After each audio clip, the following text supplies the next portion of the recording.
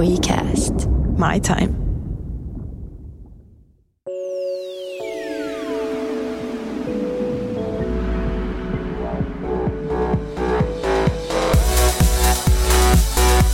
Tervetuloa Loista työstäsi podcastin pariin. Johtamisen ja esimiestyöskentelyn kuuluu olla hauskaa ja kehittävää. Ei vaikeaa, monimutkaista tai tylsää.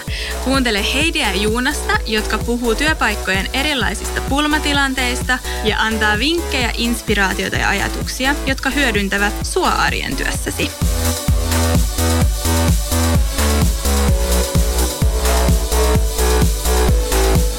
Hei, podcast is back. Podcast is back. Tervetuloa takaisin. Mahtavaa. Kiitos samoin.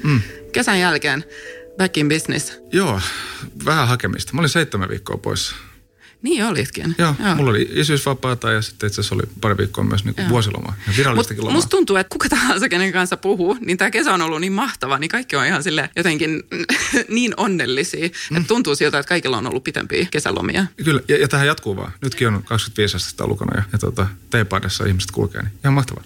Mutta tosi kiva tehdä podcastia taas. Mehän ehdittiin tehdä 4 jaksoa siinä ennen kesää. Ja itse asiassa siis 900 kuuntelukertaa. 900? Niin, kuuntelukertaa noista 4 jaksosta. Wow!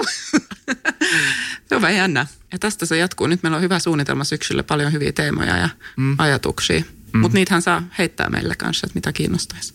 Kyllä. Niin meidän LinkedIn-sivuston kautta saa. Joo, kyllä. Mutta hei, mikä on meidän pulma nyt tälle syksyn alussa tässä? Mistä me lähdetään liikkeelle? No oikeastaan se on vain yksi kysymys, mikä on se pulma tällä hetkellä. Mutta mä ihan pieni alusta sanon se, että yleensä kesän aikana ihmiset myöskin lomien aikana vähän miettii sitä, että hetkinen, että pitäisikö vaihtaa työpaikkaa tai jotain muuta vastaavaa. Tai uraa. Ja sittenhän näitähän yleensä pallotellaan kavereiden kanssa myöskin ja tuttujen kanssa. Sitten sieltä tulee se kysymys, että no mutta mikä susta tulee isona? Että mitä sä haluat oikeasti tehdä sitten? Että mikä se on? Ihan kun mun pitäisi valita joku juttu, mitä mä haluan tehdä. Ja tää on se pulma. Oikeastaan tää kysymys, koska mä en tiedä, mikä musta tulee isona. Ja sitten toisaalta se, että mua vähän ärsyttää se, että mut kysytään tätä. Mitä mieltä sä oot, Heidi? Se on ärsyttävä kysymys tietyllä tavalla, että mitä susta tulee isona. En mä tiedä, mutta se ei itse asiassa mua haittaa. Mutta tämä on kyllä mielenkiintoinen. Ja liittyy just siihen, että mitä mua motivoi ja mihin mä haluan. Ja toinenhan on itse asiassa semmoinen, liittyy ehkä vähän, koska että mitä susta tulee isona, niin sitten esimiehenä monestihan miettii se, että no miten mä nyt motivoin tätä työntekijää. Mitä susta tulee isona, niin miten mä motivoin sua siihen. Niin se on vähän ehkä linkittyy. Mutta hei, meillä on hieno, niin oliko sulla vielä jotain? No vielä, siis itse asiassa just tuohon siltaan, että esitellään kohta meidän vieras, mutta jotenkin on sellainen tunne kanssa, että nythän mä oon itse 36, joka tarkoittaa, että kohta 40 ja munhan nyt jo oikeasti... Mä oon paljon lähempänä 40. Ja mähän on jo nyt iso.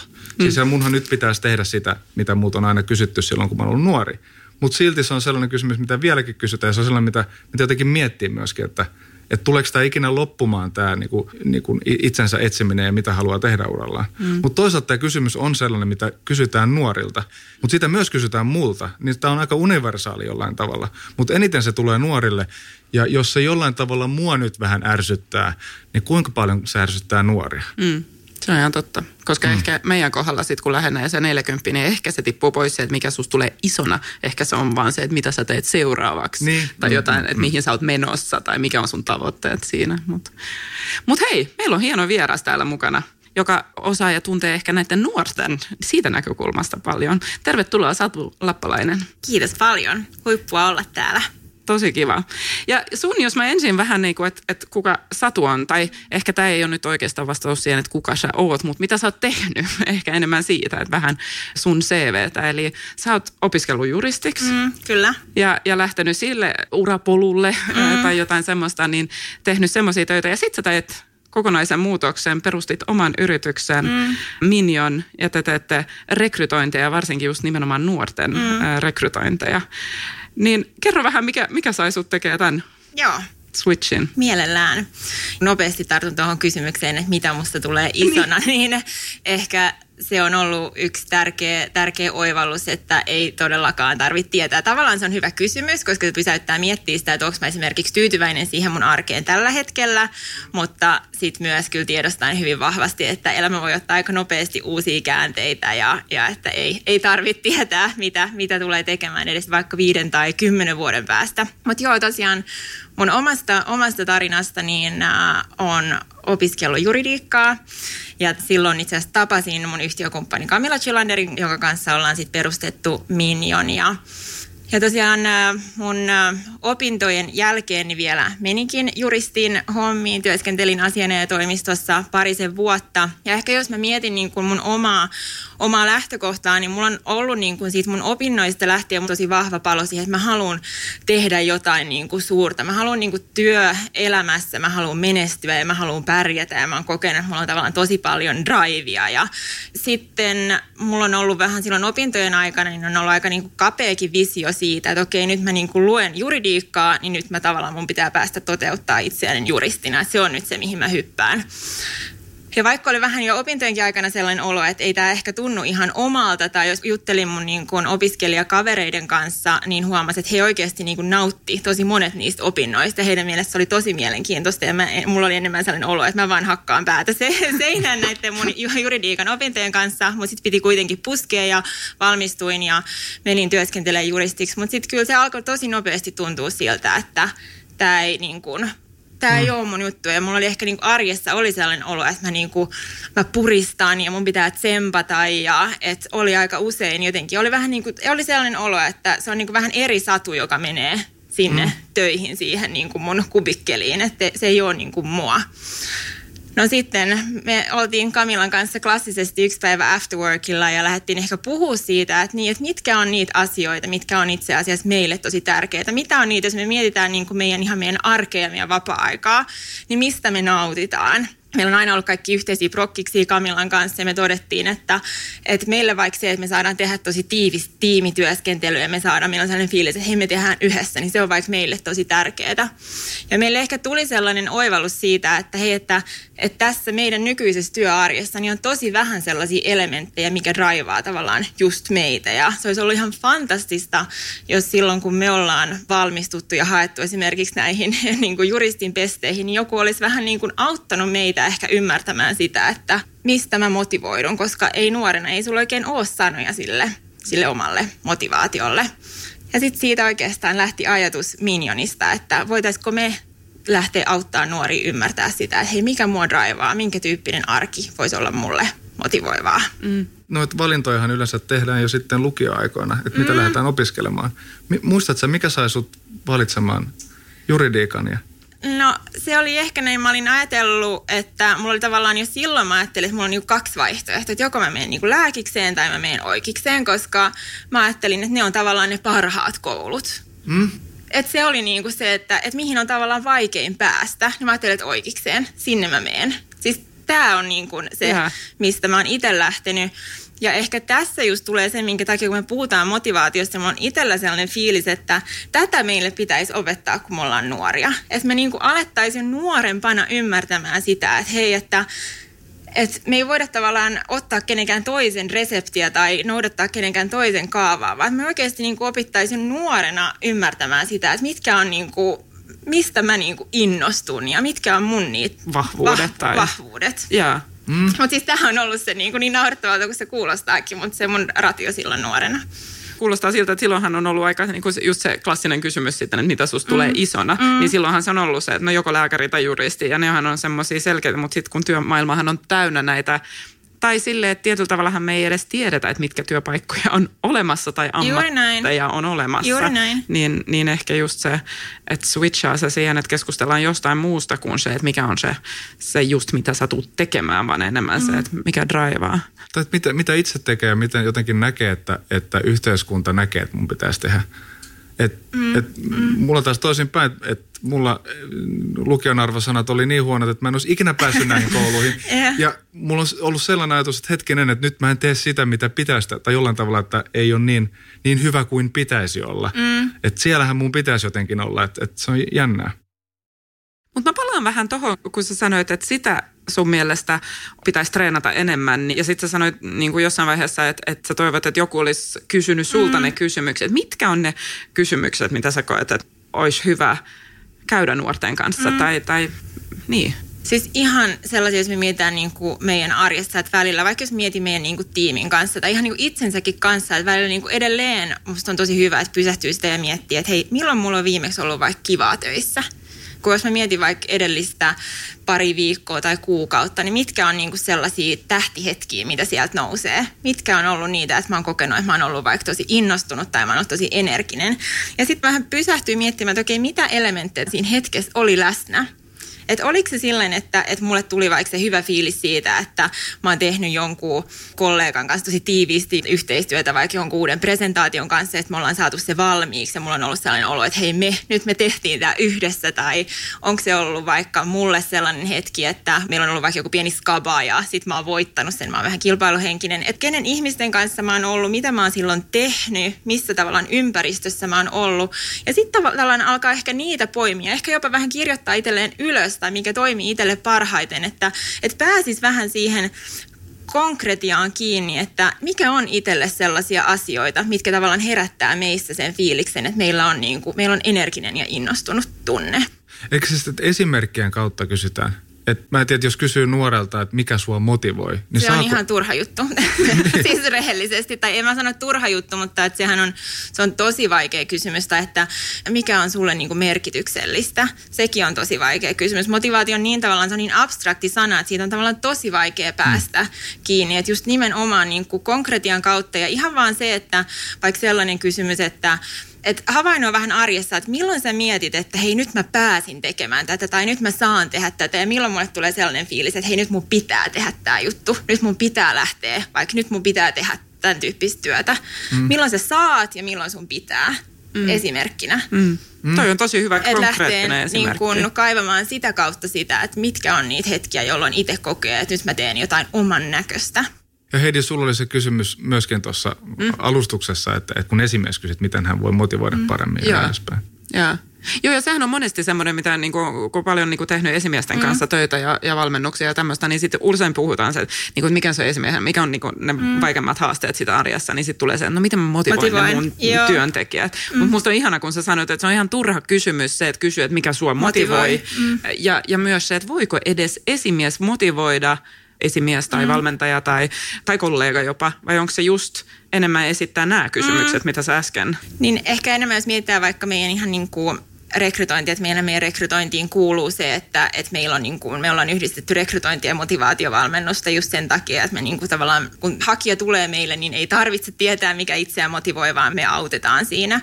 Ja me usein sanotaankin, että se hakija on se siinä kuskin paikalla ja me ollaan se kartturi. Ja ehkä tämä toimii, tämä analogia myös siinä, jos mietitään sitä esimiestyöskentelyä, että se sun osaaja on se kuski ja sä oot siinä se kartturi ja sä voit hyvillä kysymyksillä kyllä auttaa ja tavallaan valmentaa ja coachata sitä, että se nuori tavallaan siinä sun ympäristössä niin saisi tavallaan itse niitä ajatuksia siitä, että okei niin, että miten mä voisin vaikka muokata mun työskentelytapoja tai sitä mun työarkea sellaiseksi, että mä kokisin, että siinä on niitä innostavia elementtejä ja mua motivoivia elementtejä.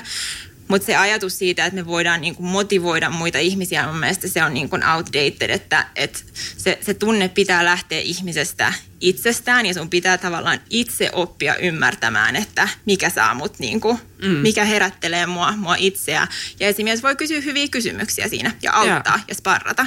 Tuosta tuli vielä mieleen, että se osaaja on itse siinä kuskin paikalla ja nyt täytyy vielä sanoa, että osaaja mun mielestä hyvä sana, koska sehän on se suurin nytten haaste kaikilla yrityksillä, että miten saada ne huippuosaajat. Mutta jos mä palaan siihen, että osaaja on siinä kuskin paikalla ja sitten se esimies, miten sä näet sit sen tilanteen, jos puhutaan just, että nuoresta työntekijästä, niin turha kysyy se, että mitä sua motivoi, koska myös ehkä ei ole niin paljon se kokemus siinä takana, vaan just niillä konkreettisilla kysymyksillä. Mä koen ainakin, että välillä on ollut niin tilanteita, että mä ehkä näen nyt, että nyt sä oot ajamassa semmoiseen suuntaan, mikä mä en näe sussa niitä. Niin tarviiko se aina olla se coachaava ja kysymyksen kautta, vai saanko mä myös sanoa, että hei Satu, että nyt mä näen, että mä oon ainakin kokenut sut tosi innostunut näissä ja näissä tilanteissa ja mä näen sut tässä. Ja mä vähän mietin se, että nyt sä sanoit, että sä haluat tohon suuntaan tai tohon tehtävään.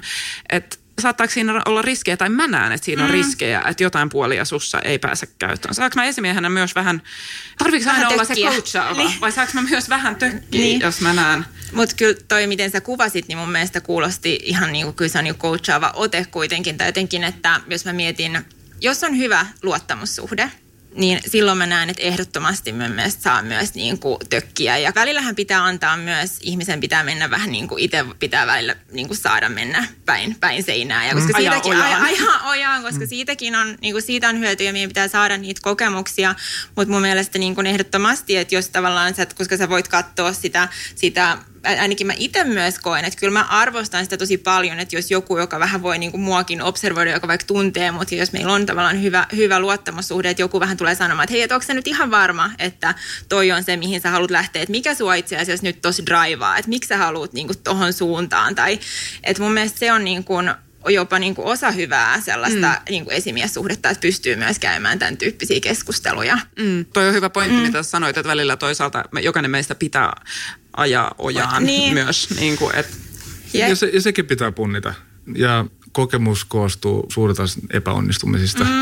Ja kokemusten kautta me opetaan myöskin itseohjautuviksi. Ja sitä kautta me itse ehkä sitten vähän enemmän tiedetään, että mitä me halutaan. Että meidän on pakko päästä kokeilemaan asioita myöskin. Ja toihan on myös jännä, että voiko esimies olla niin viisas, että hän siinä vaiheessa näkee, että hetkinen, että hänen nyt täytyykin kokeilla tätä, vaikka se olisi väärä.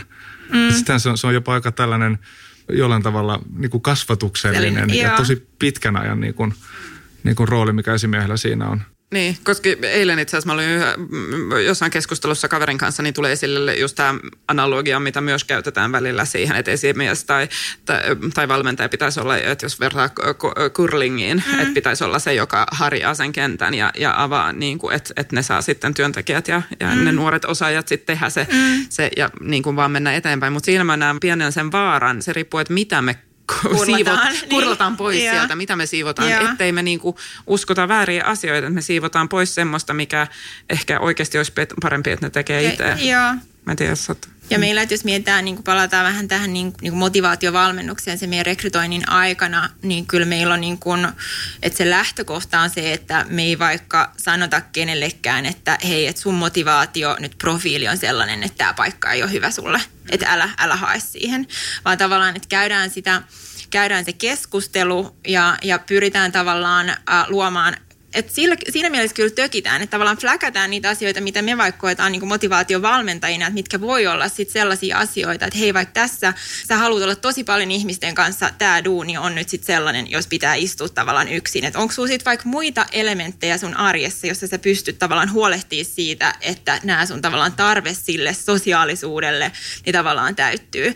Mutta musta se on kyllä siinä mielessä tärkeää, että ihmisten pitää myös saada tehdä niin kuin omia valintoja ja varsinkin nuorena, niin sitä kauttahan sitä myös sä saat sitä itsetuntemusta ja nämä asiat kuitenkin, niin kuin sun pitää itse oivaltaa, sun pitää itse saada niitä kokemuksia ja sitä kautta myös niin kuin vahvempaa tuntemusta siitä, että okei, että mikä olisi mulle seuraava hyvä steppi. Niin ja toi on tosi hyvä pointti itse asiassa toi, mitä sä sanoit, niin kuin, että jotenkin sehän on kyse siitä tietoisuudesta, että onko mä tietoinen, että auttaa olla tietoinen, että okei, mä niin kuin, että nämä elementit, niin kuin sä sanoit, puhuit itsestäsi, että mitkä on ne sun elementit, mitä sua draivaa, niin sittenhän joskus me tehdään niitä valintoja, että joo, siinä duunissa ei ole ehkä sitä kaikkea, mutta luultavastihan se on helpompi olla jopa motivoitunut siinä sit, kun mä tiedostan, että hei, mä valitsen tää duunin nyt, tai niin kuin, että haen tänne ja sitten mä saan sen ja mä valitsen sen, koska okei, mä saan tätä ja tätä siitä, mikä niin kuin mua draivaa, sitten ehkä tästä puuttuu tää, mutta jos on tietoinen valinta, niin ehkä se on helpompi elää sen kanssa, että sitten ei tule se turhautuminen.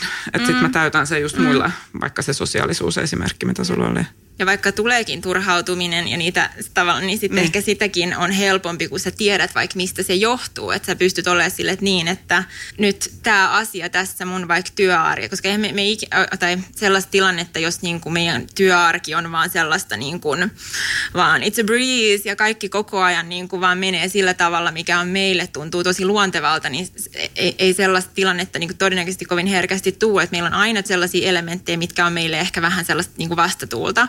Mutta tietysti toivomuksena se, että me ei päädytä sellaiseen työhön, jossa se työarki on meille siis, me ollaan koko ajan vastatuulessa, vaan että siinä olisi paljon sellaisia elementtejä, mitkä on, niin kuin, tuottaa meille sitä, niin kuin tavallaan herättää sitä meidän luontaista drivea.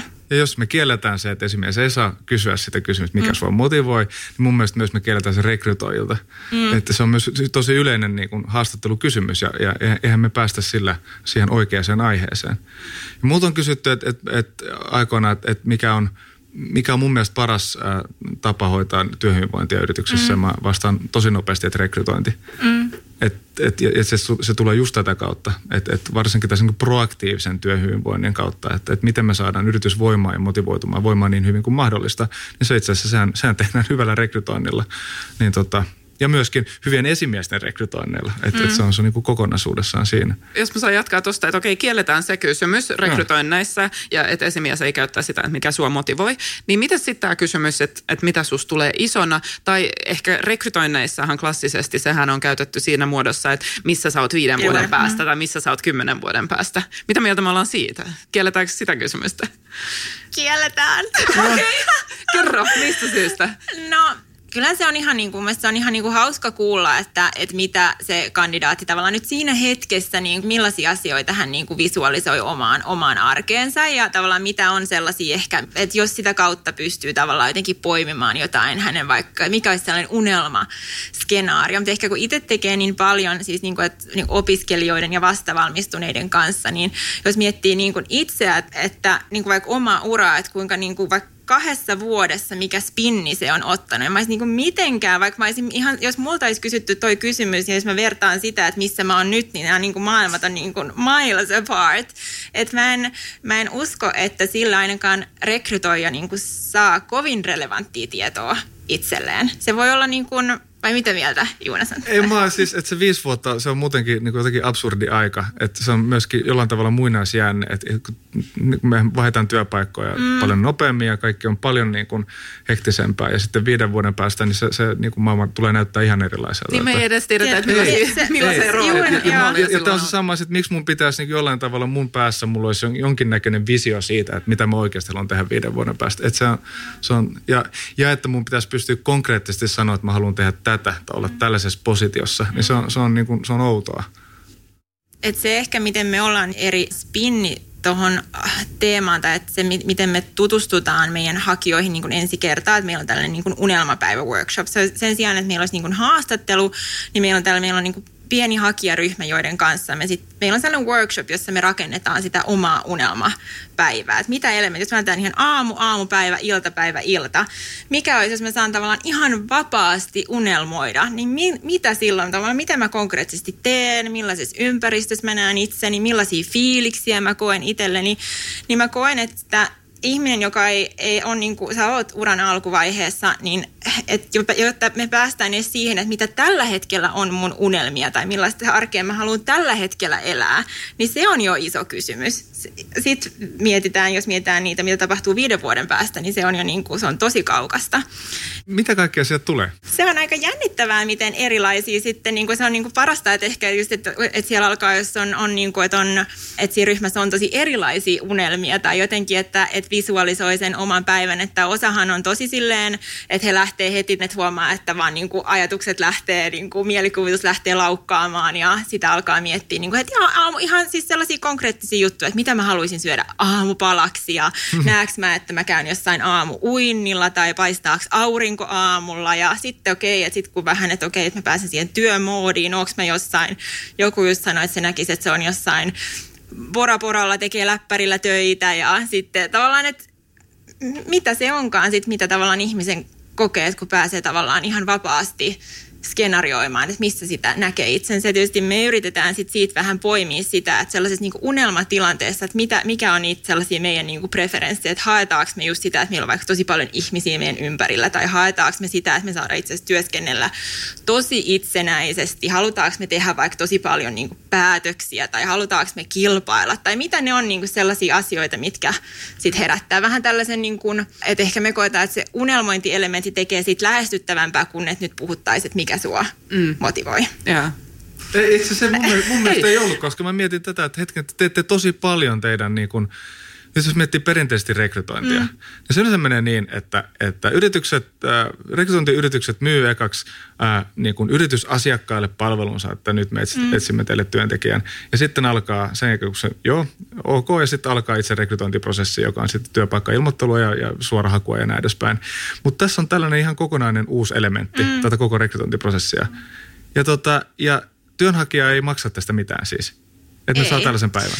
Että me ollaan niin kuin ehkä, kun me ollaan lähdetty ehkä myös se, että kun me ei olla tultu HR-alalta, niin kun me ollaan lähdetty miettimään, niin meillä ei ole ollut mitään sellaista sapluunaa, että miten tämä pitäisi tehdä, niin me ollaan niin kuin, vaikka se kuulostaa aina, että niin kuin se kuulostaa siltä, että tämä on jotenkin tosi nyt silleen, että aika intensiivisesti ja kallista, mutta sitten oikeastaan niin kuin, että ei, että me ollaan vaan rakennettu, että sen sijaan, että meillä olisi niitä yksittäisiä haastatteluhetkiä, jossa hakijaa niin kuin tavallaan tentataan ja arvioidaan, niin meillä on, niin kuin, on tämä niin kuin workshop meidän ensimmäisenä steppinä. Ja sitten siitä tavallaan, siitä on niinku luonteva jatko sitten tämä meidän, että sitten sen jälkeen me tehdään hakijoille tällaiset motivaatioprofiilit ja sitten me käytetään, niinku, sitten meillä on tällaista niinku one-to-one coaching ja sitten siihen niinku mutta siis joo, hakija ei maksa tästä mitään ja me niinku uskotaan siihen tosi vahvasti, että mitä, niinku jos mietitään myös meidän asiakasyritysten näkökulmasta, että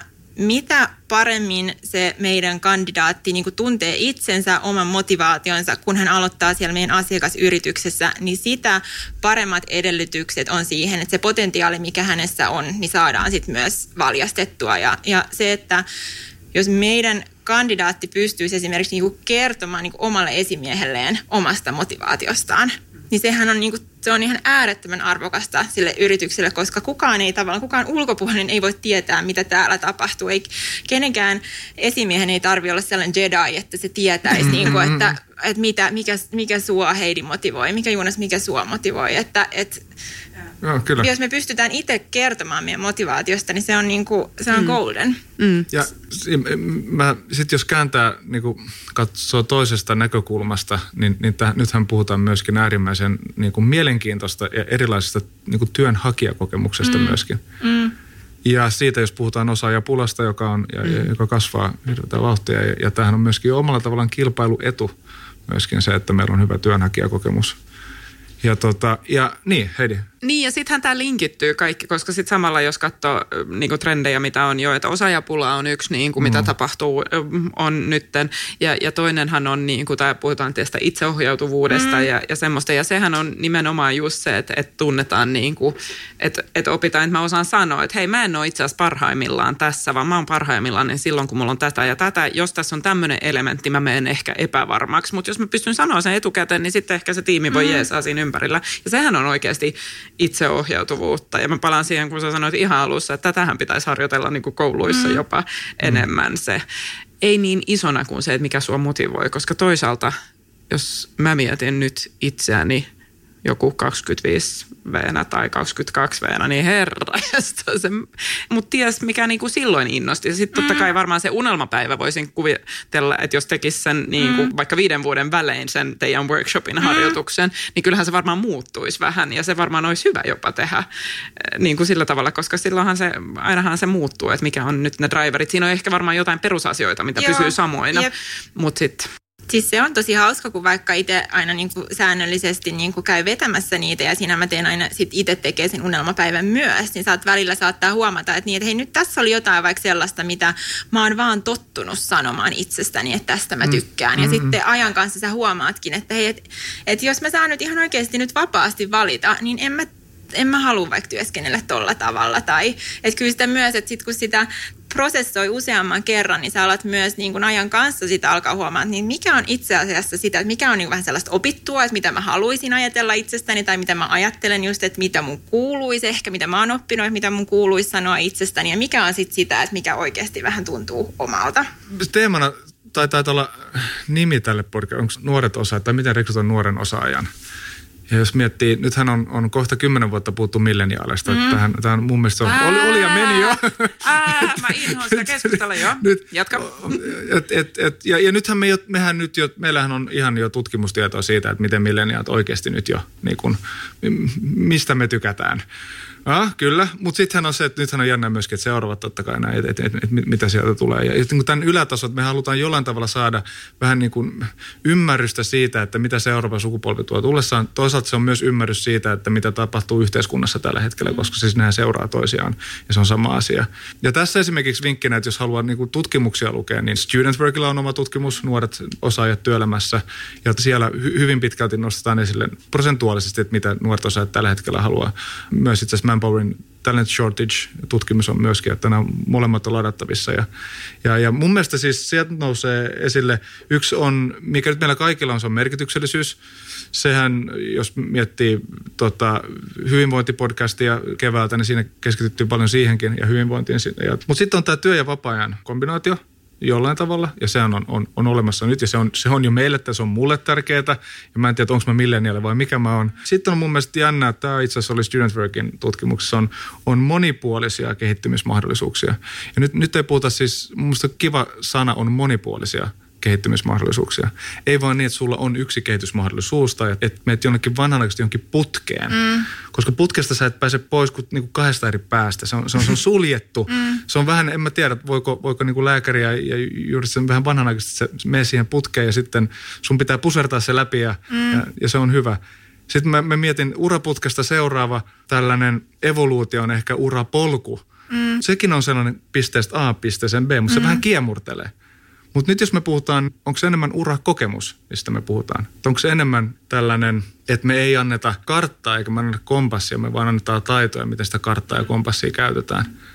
Ja se me tehdään myös aina niin kuin työnantajana ja esimiehenä. Ja mulla oli kysymys täällä jossain. Ja. Mikä se oli? Tuosta tuli heti mulle mieleen kolmas kysymys, että jos me ollaan nyt jo puhuttu siitä, että okei, ei kysytä sitä, että mikä sua motivoi, vaan enemmän sit löytää konkreettisempia kysymyksiä siitä. Ja sitten se, että missä sä oot 5 vuoden päästä, niin kolmashan on just tosta niin kuin vähän se, että okei, että millainen urapolku sä oot suunnittelemassa tällaiset. En mä näe nyt sadun ilmeestä, että tämä ei ole hyvä kysymys. Just tämä, että vähän, että okei, no mihin sä haluat mennä. Ja ehkä just toisaalta linkittyy tuohon meidän keskusteluun siitä, että millaista vaikka meidän työelämä on niin kuin just 5 vuoden päästä, niin jotenkin se tuntuu mielestäni tosi kankealta, että lähdettäisiin rakentaa jotain tosi tämä on se putki, mihin sä meet, kun ei me tiedetä, miltä tämä homma tulee näyttää 5 vuoden päästä tai 10 vuoden päästä. Ja sitten tavallaan jos puhuu vaikka tuosta, miettii myös tuon niin merkityksellisyyden kautta, että kun me halutaan sitä tunnetta siitä, että se mitä me tehdään, että sillä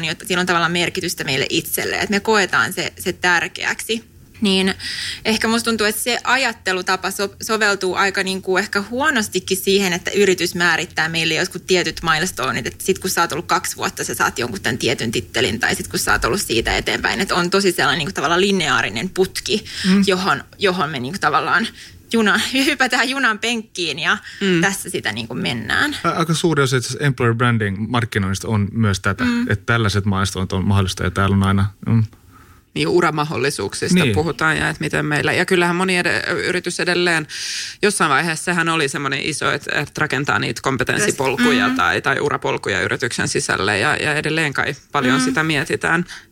Koska sitten toisaalta mä välillä törmään tai aika useinkin ehkä törmään esimiehiin, joka ehkä pikkasen välillä, nyt mä haastan sua tässä niin kuin nuorena osaajana kanssa, että sitten törmään esimiehiin, jotka niin kuin sille, heille tulee se semmoinen riittämättömyyden tunne siitä, että ne kokee, että okei, nyt mulla on ollut tämä nuori huippuosaaja täällä niin kuin, ja nyt se on ollut vasta vaikka 6 kuukautta, ja jo heti se kokee, että sen pitää saada enemmän ja päästä seuraavaan ja semmoista, että miten mä taklaan, ja että eihän hän ole edes valmis tossa roolissa. Mitäs sä näet tämmöisen? Kyllä se on mun mielestä sellaista niin kuin tasapainottelua sen kanssa, että kyllä mun mielestä, jos mä mietin ihan vaikka omaa tiimiä, niin mä koen, että se on niin kuin tahtotila, että ihmiset kokee, että he pystyvät tavallaan niin kuin toteuttaa itseään siinä työssä ja työskentelemään sillä tavalla, mikä on niin kuin heille luontevaa ja tavallaan, että heidän sitä niin kuin drivea ja sitä merkityksen tunnetta niin kuin ruokitaan ja tavallaan siinä myös aktiivisesti pyritään luomaan sitä tehtävänkuvaa sellaiseksi, että se olisi innostava.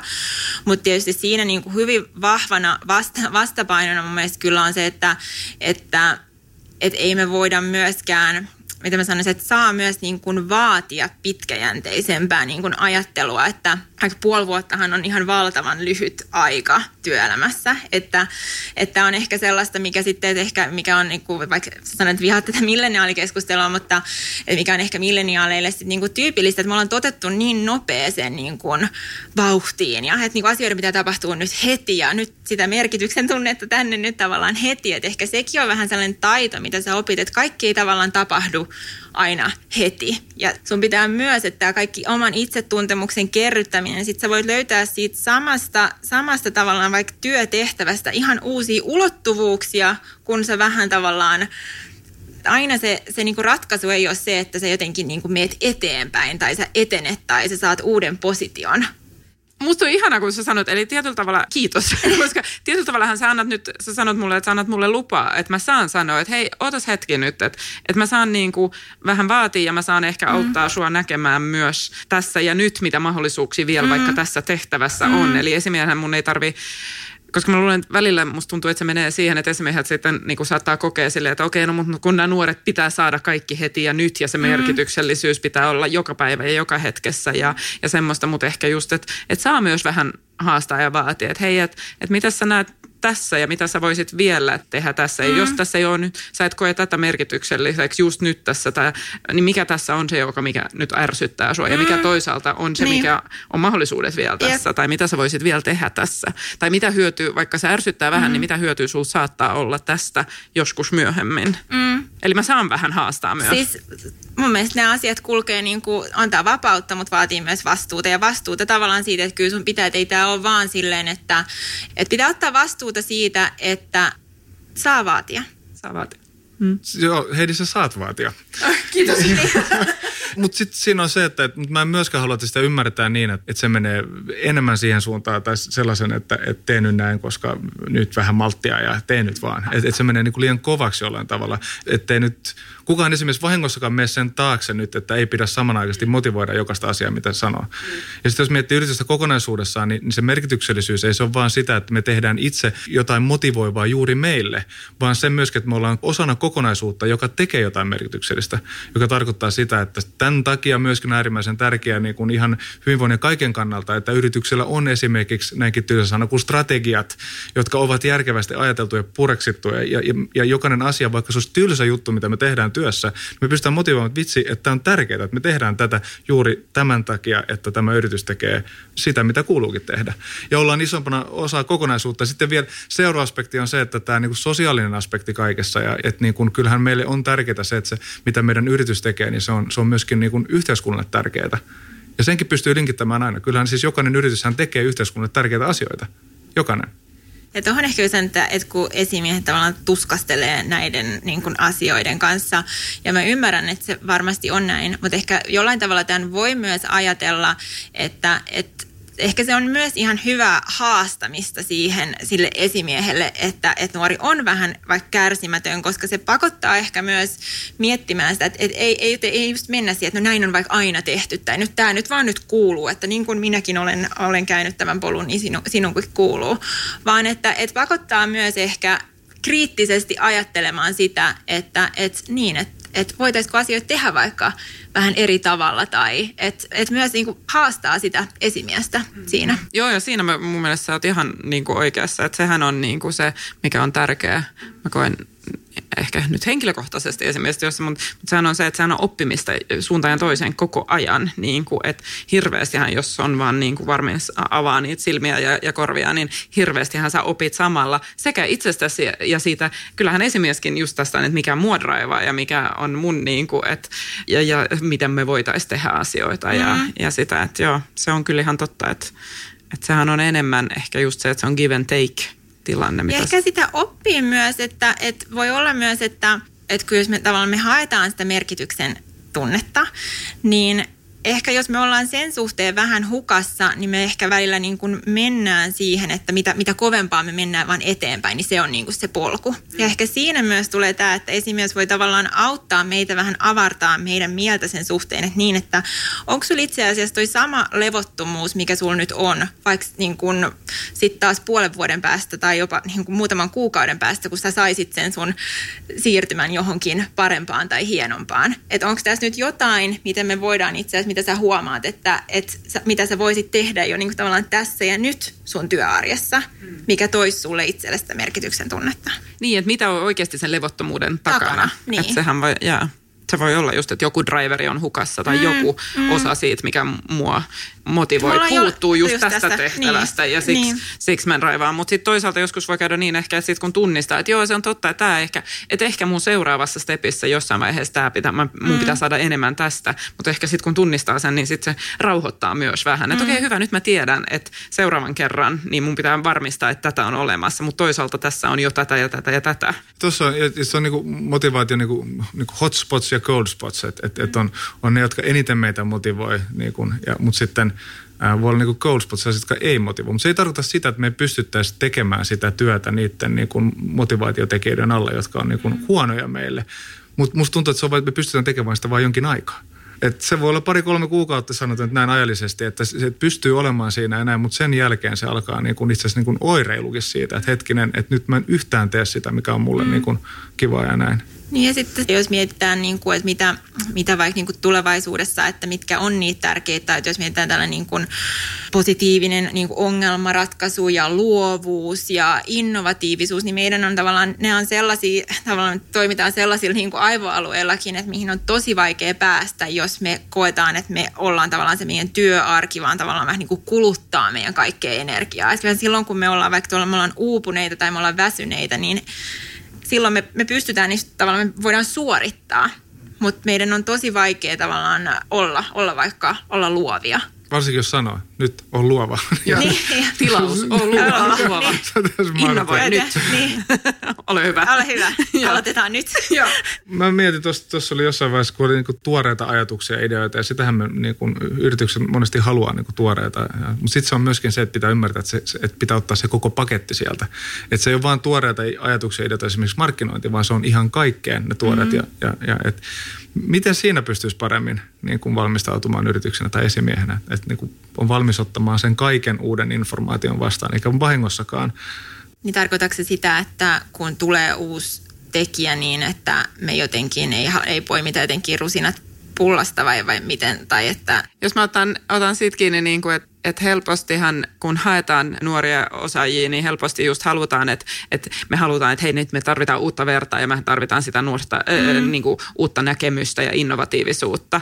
Mutta sitten helposti kuitenkin niin kuin, halutaan se, mutta sitten toisaalta haetaan myös, että pitää olla riittävästi kokemusta ja pitää olla riittävästi oma näkemys. Niin kuin, että toisaalta jos me halutaan sitä ihan uutta, niin silloin se ehkä vaatii myös, siinä tulee muutakin sen paketin mukana niin sanotusti. Joo, nyt mä tiedän, että se on paradoksaalinen, että me halutaan jotain tuoretta ja uutta, mutta silti me halutaan vähän valmista tai että niin kuin kokenutta ja näin se on.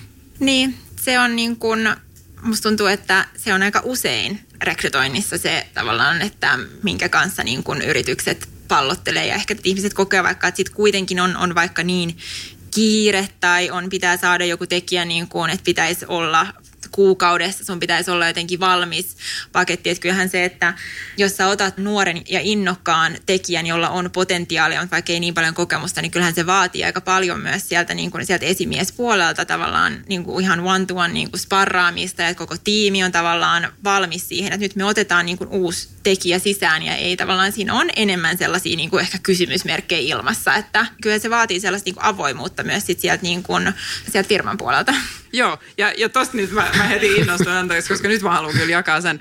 Muistaakseni mä en ole jakanut tätä aikaisemmin tässä podcastissa, mutta just tosta tulee just se semmoinen vinkki. Mulla on ollut tapana, jossain vaiheessa mä oivalsin kanssa tämän, että hei me sanotaan hirveän usein rekrytointivaiheessa, niin sitten jälkeenpäin kun ollaan tavattu se kandi ja sitten jälkeenpäin jutellaan HR ja esimies ehkä, niin sitten sanotaan helposti se, että hei vitsi, tuossa on tosi paljon potentiaalia. Sitten kun muistan, kun mä kerran oivalsin tämän, niin kun, ja sitten mä olin silleen, että hei, stop. Että jos me sanotaan nyt tämä, niin nyt käännetään sitten katseet meihin päin. Ja sitten mä piirrän yleensä silleen, että sulla on pieni boksi ja sitten sulla on iso boksi siinä ympärillä. Okei, että tämä pienempi boksi on nyt se, mitä me ollaan tavattu, tämä ihminen siinä. Että se on se, mitä hän on. Ja sitten me sanotaan, että me nähdään potentiaalia ja se on se isompi boksi. Ja se vastuu on yhtä paljon meillä kuin sillä työntekijällä. Ja musta on niinku ihana, koska sitten se on niin helppo kääntää sen. Muistan yksi hyvä keskustelu, mitä meillä oli sitten organisaatiossa. Sitten mä käänsin sen, että hei, ollaanko me valmiita tekemään tämän tämän työn? Onko meillä resurssit siihen? Onko meillä nyt se tilanne, mihin me ollaan rekrytoimassa ja se tiimi vaikka ja sinä esimiehenä, me HR:nä, onko meillä mahdollisuus tukea sua, jos me otetaan nyt tämä, me nähdään potentiaali, mutta se vaatii työ sekä siltä henkilöltä, mutta se vaatii tosi paljon meiltä. Ollaanko me valmiita? Että sehän on se päätös, mitä meidän pitää sitten keskustella, vai tarvitaanko me sitten hakea se valmiimpaa? Tämähän on se, mihin meidän pitää ottaa kantaa sitten siinä vaiheessa, heti kun kuulee sen sanan potentiaali. Siis tosi hyvä vertauskuva ja niinhän se on, että just, että se pitää niin kuin ajatellakin, että sit just näin, että me yhdessä kasvetaan siihen niin kuin potentiaaliin. Joo, ja se mitä mä tykkään tuossa on se, että tietyllä tavallahan sä voit mennä myös aika avoimesti takaisin ehkä sille hakijalle tai potentiaaliselle työntekijälle sitten ja sanoa, että hei me nähdään sussa tätä ja tätä ja riskinä ehkä, että sulle ei ole vielä tätä tai tässä saattaa olla. Ja tämä on se työ, mitä meidän tarvitsee tehdä yhdessä, koska sitten me voidaan olla, oot sä valmis siihen, että me nähdään, niin kuin että olla myös rehellinen, että missä me nähdään ehkä sun rajoitukset just tässä hetkessä, mutta toisaalta me nähdään se potentiaali, koska silloinhan me voidaan lähteä jo aika avoimesti siitä alkuvaiheesta jo niin kuin keskustelemaan. Että myös se, että jos me puhutaan tämmöistä keskustelua siinä vaikka HR-esimiehen kanssa, niin mun mielestä pitää olla reilu, että jos me sitten tehdään se rekrytointipäätös, että joo, otetaan nyt Satu tänne, niin että me ei vaan sanotaan, että hei onneksi olkoon Satu, että ihan loistava joo ja me halutaan, vaan kerrotaan myös, että hei, että me pohdittiin muuten tämmöistä ja me nähdään tätä, että oot sä valmis, lähdetään yhdessä tekemään tämä matka. Mä koen ainakin, että se voisi olla aika reilu peli. Niin ja kuvastaa ehkä niin kuin yleisestikin sitä, että ehkä minkä tyyppistä keskustelua meidän pitäisi käydä ehkä avoimemmin sen niin kuin niiden kandidaattien kanssa. Että tavallaan ollaan rehellisiä itsellemme siitä, että okei, että mitä se on, mitä me pystytään tällä hetkellä tavallaan tarjoamaan. Mitä odotuksia meillä on niin kuin tälle kandidaatille. Mikä se on ihan se tavallaan myös ihan se konkreettinen arki, mihin tämä henkilö tulemaan. Jos puhutaan tästä niin kuin sitten niin kuin ihan niin kuin millenniaalien rekrytoinneista ja miten niitä houkutellaan, niin tämä on mun mielestä tosi tärkeä osa sitä. Että me avataan sitä ikkunaa, että hei, mitä täällä on niin kuin luvassa, kun sä oot tulossa, jos sä aloitat meillä. Ja sitten, jos tällainen työntekijä lopettaa ja esimies ja henkilöstöjohtaja esimerkiksi käy keskustelua, esimies sanoo, että kun tämä henkilö ei täyttänyt sitä potentiaalia. Niin, mutta silloin pitää käydä se keskustelu, mitä me tehtiin sen eteen. Just niin, silloinhan se esimies sanoo, että kun henkilö ei täyttänyt potentiaalia. Periaatteessa että en saanut henkilöä täyttämään sitä potentiaalia. Tai sehän on just se, että se on niinku vuorovaikutteinen prosessi, että siinä on molemmat, että joo, okei, mikä me tehtiin, mutta mikä. Onhan se ihan sama, jos meillä paljon jostain roolista lähtee ihmisiä tai lopettaa, niin kyllähän jossain vaiheessa pitää myös katsoa peiliin. Niin. Ja ehkä toi on myös sellainen asia, että mikä tulee ehkä, tai ainakin toivottavasti tulee niin kuin tulevaisuudessa myös ehkä muuttumaan, tai että ollaan ehkä avoimempia silleen, että kun se työsuhde alkaa, niin, tai että aloitetaan niin kuin uusi niin kuin suhde, niin että se on myös vähän niin kuin puolin ja toisin sitä katsotaan, että ollaanko me tähän niin kuin tyytyväisiä, täytetäänkö me toistemme niin kuin odotukset, että olisi vähän niin kuin joku kirjoittu just LinkedIniin, että tämä tämänhetkinen miten tämä toimii enemmän tällainen ensitreffit alttarilla tyyppinen, että sä meet niinku sitoudut vähän niinku sokkona johonkin ja sitten pitäisi olla niinku for life, vai että olisiko se parempi, että voitaisiin vähän niinku avoimemmin lähteä siihen yhteistyöhön ja kokeilemaan, että onko tämä sellainen, että kokeeko niinku se kandidaatti, että pystyykö mä, onko mun sellainen olo, että tämä ympäristö on sellainen, missä mä voin kasvaa tähän mun potentiaalin ja sitten toisaalta myös siellä asiakkaan päästä, että nähdäänkö me nyt, että tämä on ollut tavallaan vastaa sitten meidän odotuksia tai tarpeita. Mä luulen, että osittain tämähän niin kuin väkisin muuttuu siitä syystä, että on osaajapula, niin se muuttuu siihen, että ei voi enää olla sitä valtaa niin sanotusti niin, että työnantajalla on jollain tavalla enemmän sitä valtaa, niin, koska meillä on se työpaikka tarjota. Koska nythän alkaa olla niin, että joo, mutta kaikilla on työpaikkoja tarjota niin kuin tietyllä tavalla. Että se taas kerran niin kuin joka ikisessä suhteessa se on jatkuvaa hakemista siitä balanssista ja että se ei ole kumpaakaan on. Jo välillä toinen on vahvimmillaan ja toinen ja siis valtasuhteitahan se aina on kaikissa ihmissuhteissa ja se mutta sehän on koko ajan semmoinen balanssi, mitä haetaan. Ja mä vähän linkitän esimerkiksi, että yksi edellinen podcast-jakso myöskin, siis missä puhutaan responsiivisesta organisaatiosta ja niin kuin itse ohjautuvasta organisaatiosta. Ja joo, siis mehän ollaan kaikki sen faneja kyllä, että me tiedetään, että se on ketterämpi ja se pystyy toimimaan muutoksessa paljon paremmin, mutta sehän vaatii sitä, että miten me käyttäydytään niissä yrityksissä ja miten yksilö tekee sitä työtä. Ja mun mielestä nämä kaikki keskustelut, nyt mitä me ollaan jaettu itse asiassa ihan siitä, että miten me keskustellaan esimiesalaisessa, niin tähän kaikki on niitä asioita, jotka vahvistaa ja motivaatiotekijät sun muut, niin vahvistaa sitä itseohjautuvuutta. Ja mun mielestä siis, ja sitten esimerkiksi työpaikkailmoituksessa voi lukea, että etsimme itseohjautuvaa ja omatoimista ja näin edespäin. Ja se on tosi trendikästä. Me halutaan rakentaa sen organisaatiota, mutta samalla me pitää ymmärtää, että kuinka paljon työtä meidän pitää tehdä, kuinka paljon kommunikaatiota se on, kuinka paljon vuorovaikutusta se on ja kuinka paljon oikeasti pitää miettiä ja suunnitella jokaista yksilöä ja jokaista kohtaamista, että me saadaan rakennettua itseohjautuva organisaatio. Että se ei ole niin, että me vaan päätetään, että nyt meillä on itseohjautuva organisaatio, kaikki toimii omillaan, vaan siis se vaatii musta tuntuu tuplamäärän työtä ja dialogia ja hyvää esimiestyöskentelyä. Ja se, että se mikä on niin kuin, mikä toimii tietyssä yrityksessä voi olla, että ei toimi lainkaan sit jossain toisessa yrityksessä. Että siinäkin tavallaan sen, että jos sanotaan, että on vaikka jo yritys, joka koostuu niin kuin asiantuntijoista, niin on se tavallaan tosi erilaiset lähtökohdat. Muutenkin he nauttii todennäköisesti sellaisesta itsenäisestä työskentelystä ja on niin kuin hyvin vahva se oma, niin kuin, että okei, se mun oma setti. Tai voi olla just, että niin kuin, vähän niin kuin teillä, että on niin kuin paljon työskentelee vaikka konsultteja sit verrattuna johonkin sellaiseen organisaatioon, jossa on vaikka tosi paljon niin kuin vaikka nuoria osaajia ja on, mitä se itseohjautuvuus sitten tarkoittaa tavallaan siellä. Niin mä palaan siihen, mitä sä sanoit alussa, jossa sä käytit sitä, että ei ole olemassa samaa reseptiä. Niin kuin, silloin sä puhuit motivaation, mutta tämä on sama juttu, että eihän ole itseohjautuvuushan ei ole yksi ja sama resepti, mitä toimii kaikissa organisaatioissa. Tosi mielenkiintoinen keskustelu, kyllä. Jos mä vähän niin kuin wrap-uppaan, niin me lähdettiin liikkeelle, niin kuin, että okei, miten rekrytoida nuoren huippuosaajan ja ehkä siitä pulmasta, että mikä musta tulee isona tai kysytäänkö edes se, että mitä susta tulee isona. Niin mikä susta tulee isona?